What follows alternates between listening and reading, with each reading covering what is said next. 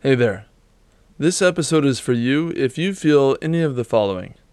Do you feel lost, directionless, overwhelmed by choice, or feel powerless to make some lasting change in your life? Maybe you feel inadequate at pursuing what you really want. Okay, yeah, those sound like really big things to talk about, but I'd like to give it a try. I think there's something here that could be helpful. In this episode, I will talk about creating a life plan, a document that represents the vision of your life going forward, that can continue to guide you in your future decisions. I will talk about why I needed it, the process I followed, and my experience enacting this process. Welcome to the Expand Your Ability podcast. I'm your host, Jeffrey Schwinghammer, and this show looks at how the Feldenkrais method can help us see our blind spots, to develop new awareness of our habits so that we can make new choices. Okay, so before we talk about the life plan, how does this relate to the Feldenkrais method? The Feldenkrais method uses movement to help a person learn about themselves. The movement classes are called Awareness Through Movement, and the goal is awareness. And movement is the medium. Just like an artist might use medium like clay or charcoal or paint to convey a story, the Feldenkrais method uses movement to help people understand their own story. Especially, where are their blind spots? What do they do that is the same thing they do every time and time again, without them really knowing that they're doing it? The lessons provide concrete experiences to see how we think and act. It's not just the movement that we are observing, but how we are in the process. Why awareness? Because awareness is the gateway to making new choices. Cultivating awareness through this process of curiosity, observation, and reflection can be generalized into other aspects of your life. How you are in a Feldenkrais lesson is reflective of you in your life. The goal of the method is to understand ourselves, to shed off compulsive habits and cultivate new choices. And what are those new choices good for? Well, creating the life we would like. You could say that making a life plan is exploring choice on one of the largest scales possible for a human being. Okay, before I continue, how do you feel about this topic? Do you have a life plan already? Did your ear perk up? Oh, this is curious. Or do you somehow object to this idea of planning? One of my teachers, Candy Canino, is a big-time advocate for planning. She may just be the ultimate planner. Her contingency plans have contingency plans. I wouldn't be surprised if she had a plan for every letter of the alphabet. So she often told us students the following process: make a plan, execute the plan, review the plan, make a new plan. This cycle is straightforward, but if you live with insecurity, you know that nothing is straightforward, and you can make something simple really complicated.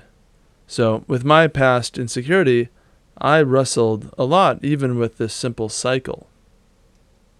What kind of challenges did I have? Well, my personal self-protective habit patterns led me to losing the thread, adding way more complexity, pursuing ideas too grandiose or divorced from reality, scattered learning, and overwhelm. Let's dive in a little bit deeper on what I mean here. So here's a striking problem that I had. I would go on a trip for a weekend, I'd leave for a holiday, or I'd just get busy, and then with some side job, and then when Monday would come back around, I would have this sense of emptiness. I had lost track of what I was doing, what I was aiming at. I just kind of felt like, what is the thread of my life? I don't know. It was some sort of internal reset and then confusion. Another problem I had was creating a plan but not complicating it, because I would overcomplicate everything that I did. This kind of came out of what I call my hyper creativity. I would generate a plan when I felt enthusiastic. Oh, this. Wow, I could do all these things. Oh, I could learn this, I could do that. I could make a perfect study plan, or at least it felt so in the moment. But what would invariably happen is that I would ride a wave of subsequent insecurity in relation to that plan. After coming down from that enthusiasm I had making the plan, I would not be so enthusiastic, or I would get interested in something else. I would kind of just forget the plan. I would feel the plan was a tyrant to me, like, yeah, I wrote it, but it doesn't reflect what I need now. The plan doesn't allow for changes or what I just learned. It wasn't a living plan. And whether or not I followed the plan, I still learned a lot, right? I love learning. I love exploring all this stuff. But what would happen would be that I would zigzag from sort of sparkly thing to other sparkly thing. I was kind of going in this general direction that was good, but it was these short-sighted interests that took me here, this sort of zigzag, as opposed to getting larger traction towards a bigger goal. And I could rationalize that I am a very curious person, and I'm very engaged, but without creating a sense of consistent traction forward for myself, that created further stress and confusion and led to me having a sense of inadequacy. I didn't feel I was reliable. I stumbled for a long time trying to sort this out for myself. Last fall, I came across a book called Living Forward by Michael Hyatt and Daniel Harkavy. I hope I pronounced his name right. This book offered me an approach that was really helpful, and I'm going to describe my experience here. To be clear, though, I have no affiliation with them besides having read their book, and I'm happy to share what I've learned from the book, too. Now, it's been a while since I've read it, and I might get some details wrong, so please forgive me. The book lays out an approach to creating a document that is your life plan. The document contains two main aspects: the eulogy and your accounts. The eulogy is just that. What would you want people to say about your life at your funeral? This is sort of the aspirational part of what is the image of your life well lived. The second part are the accounts. Well, the accounts in this book are basically categories. What are the 5 to 9 important categories that you will give your attention? And for each of these accounts, you'll describe your mission statement. What is the goal of the account? You write some short vision of success, describe where you are starting, and what are some near-term goals to work towards. What will you do daily to move forward? And you can include some motivational quotes. So, okay, what kind of accounts are we talking about? It could be anything, really. This is where you choose what's important, what is actually valuable to you. So it could be family, it could be a specific person, it could be your career, it could be a project you're working on. You just choose what are those accounts, and preferably less than 9 or something, not too many. When it comes to writing the life plan, the book advises you that you do this in one sitting, and not to split this writing over multiple sessions. I agree with this. I wrote my life plan in one sitting at the library, and yeah, there was some sense of pressure to do it within 4 hours or 5 hours or whatever. But it really fends off perfectionism or getting it right or any of that. To have a set time to start and finish, that's good enough. So what I ended up with was a document that was maybe 10 or 11 pages long, and not full essay length pages either, of course. I mean, the eulogy was a full page, but the rest of the pages were more like a series of statements or bullets. Some of the categories I chose for myself were around health, growing and learning, friendships, career, connection to nature. As you're listening to this, you might think, oh, really? So I'm going to write all of my life plan in in an afternoon? And how am I going to do that? And how am I going to get that right? Okay, it's important to consider that this life plan is a living document, something you can tweak every quarter, and then do a full rewrite once a year. You don't have to be perfect with the plan, because you have the opportunity to modify it as you learn more from your actions. There's Candy's insight. Make a plan, execute the plan, reflect on the plan, make a new plan. The most important thing of this whole process, in my opinion, is their advice to read the life plan daily for 90 days. And by read it, I mean read it out loud. This piece is huge and necessary. And so much occurs in reading the plan daily. For me, it was like a roller coaster, because it was so easy for me to feel skeptical of the plan, to feel that what I wrote was impossible, so why bother? Each read brought me face to face with the challenging feelings that bubbled up as I saw the delta, the difference between where I was and where I wanted to be. I believe that this difficulty was there in the past as well, because in the past it was so difficult that what I did was I just didn't think about it. I think this is why I would sort of forget my plans. It was easier to not think about it than to experience the difficulty of being aware of that gap of where I am and where I want to be. And I tell you, on some of the days, it was really, really difficult. It burned. But eventually that burn subsided. I could watch, as I was doing this daily read, how my own eagerness would overextend me.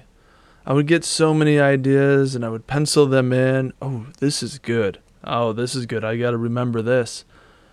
And the text would get so thick with all these penciled-in modifications. And at times, this made reading it a real drag. I could feel how my own eagerness was creating so much work for me to just read it daily. And this was helping me understand the discomfort of the way that I overextend myself, and that leads to overwhelming myself. And here's the bright side. A magical part of consistently returning to read the life plan is that my natural inventiveness, my creativity, began to work with me, though. Rather than pursuing short-term shiny objects here and there and scattering my creativity, I became more and more directed. My innate creativity was becoming more and more directed to solving the problems of the life plan. And that was really cool to watch. Like, wow. Now, I had some help with this process. I'm a part of a support community where I posted my check-ins in our accountability channel. After reading the plan each morning, I'd make a simple post in that channel saying today's day number and maybe a comment about my experience.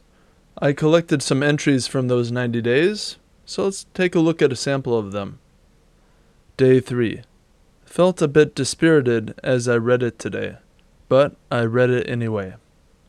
Day 8. Had my hand on my heart and imagined a hand on my back. This made it easier to feel my long-term vision. Day 9. Today's theme was being with my skeptical heart and inviting it to stay open. It's interesting watching my mind think of ways to revise the document, to simplify it, to refine it. I don't feel any rush to go do some edits on the computer and reprint it. It feels more like I'm testing out what is true. Day 17. The theme for today's reading was soothing myself through some fear as I imagined what I desire. It's like, of course I haven't pursued my dreams yet, when my heart can readily constrict at the thought of them. Day 23. I noticed around halfway through reading, I must have got triggered or something. I got spacey and disconnected by the end of the read. Day 39. Felt the most calm today in my body yet. My presence felt cool, and I even woke up early too. Day 57. Quicker read. Thinking about how I can believe in the plan and myself more consistently. Day 64. Appreciating that for several of my life plan accounts, I have a weekly activity to keep growing there, and most of the rest I have plans to act on over the next couple weeks. Day 77. Thinking about simplifying my document again. Day 78. There's a lot I'm aiming at, so to keep things simple, I just acknowledge if I'm doing at least one thing toward each of my big goals this week. Day 84. Quicker read today, low emotional tone. Been practicing imagining with greater ease last night. Found some more clarity. Day 85. I'm noticing that I'm worrying less about acting on the life plan since substantial elements are being held in my weekly plan system. Day 89. Feeling a bit fatigued. Feeling both that I am moving toward my goals and feeling that they are as far away as they ever were before. But I'm sensing more clearly that this perception is a habit, regardless of my progress. In that last note was a big insight, a big awareness that I can have a perceptual habit. I can have this habit of considering that I'm not good enough, that this inadequacy that I feel is not accurate to my progress. Because on some days, I could feel my progress is good, I could acknowledge it, I could actually see it. And then on some days, my goals feel so far away. Having this life plan help clarify how I am in relation to my own plans. What I can trust in my experience, and what sort of sensation, what sort of perception I can question. Okay. To conclude, in this episode I covered the first 90 days of my life plan experiment. Doing this daily reading for 90 days revealed to me with clarity the habits I had around envisioning the future, while providing an anchor to support me as I detangle those habits. And through the whole process, I found a lot of evidence for myself that I am reliable. I could count on myself to execute my plan. I really hope that you consider this process for yourself. After the first 90 days, I continued reading it daily for another 90 days, before shifting to weekly readings. I also modified the formatting to better suit my needs, which I could perhaps talk about some other time if you're interested. If you want to check out this particular book and read it, I will have it linked in the show notes. I highly recommend that if you do this, that you have some sort of simple accountability system. Send a text to a friend daily like I did. It could be a perfect way to do it. So you could say, day number 1, check mark. That's it. They don't have to police you or make sure you do it or anything. It's really, really good to know that someone is there witnessing you in your process. Yeah, you could also add in a line or two about your experience each day. I would like to give a thanks to the members of the Attachment Circle, my support community, who helped me during this process. Special thanks also to Rebecca and Nick, who were open to me enthusiastically talking to them about the life plan. It's exciting for me to see them do the life plan too. I invite you to talk with a friend about the ideas in this episode. Conversations help us nurture what we are learning. Do you have a life plan? Do they have a life plan? Do either of you object to this idea, and for what reasons? Hammer it out. Sort it out together. I have one final question for you today. In the life plan format I described before, it includes a eulogy. So, what are 3 sentences you would like people to say about you at your funeral? Thank you for your attention.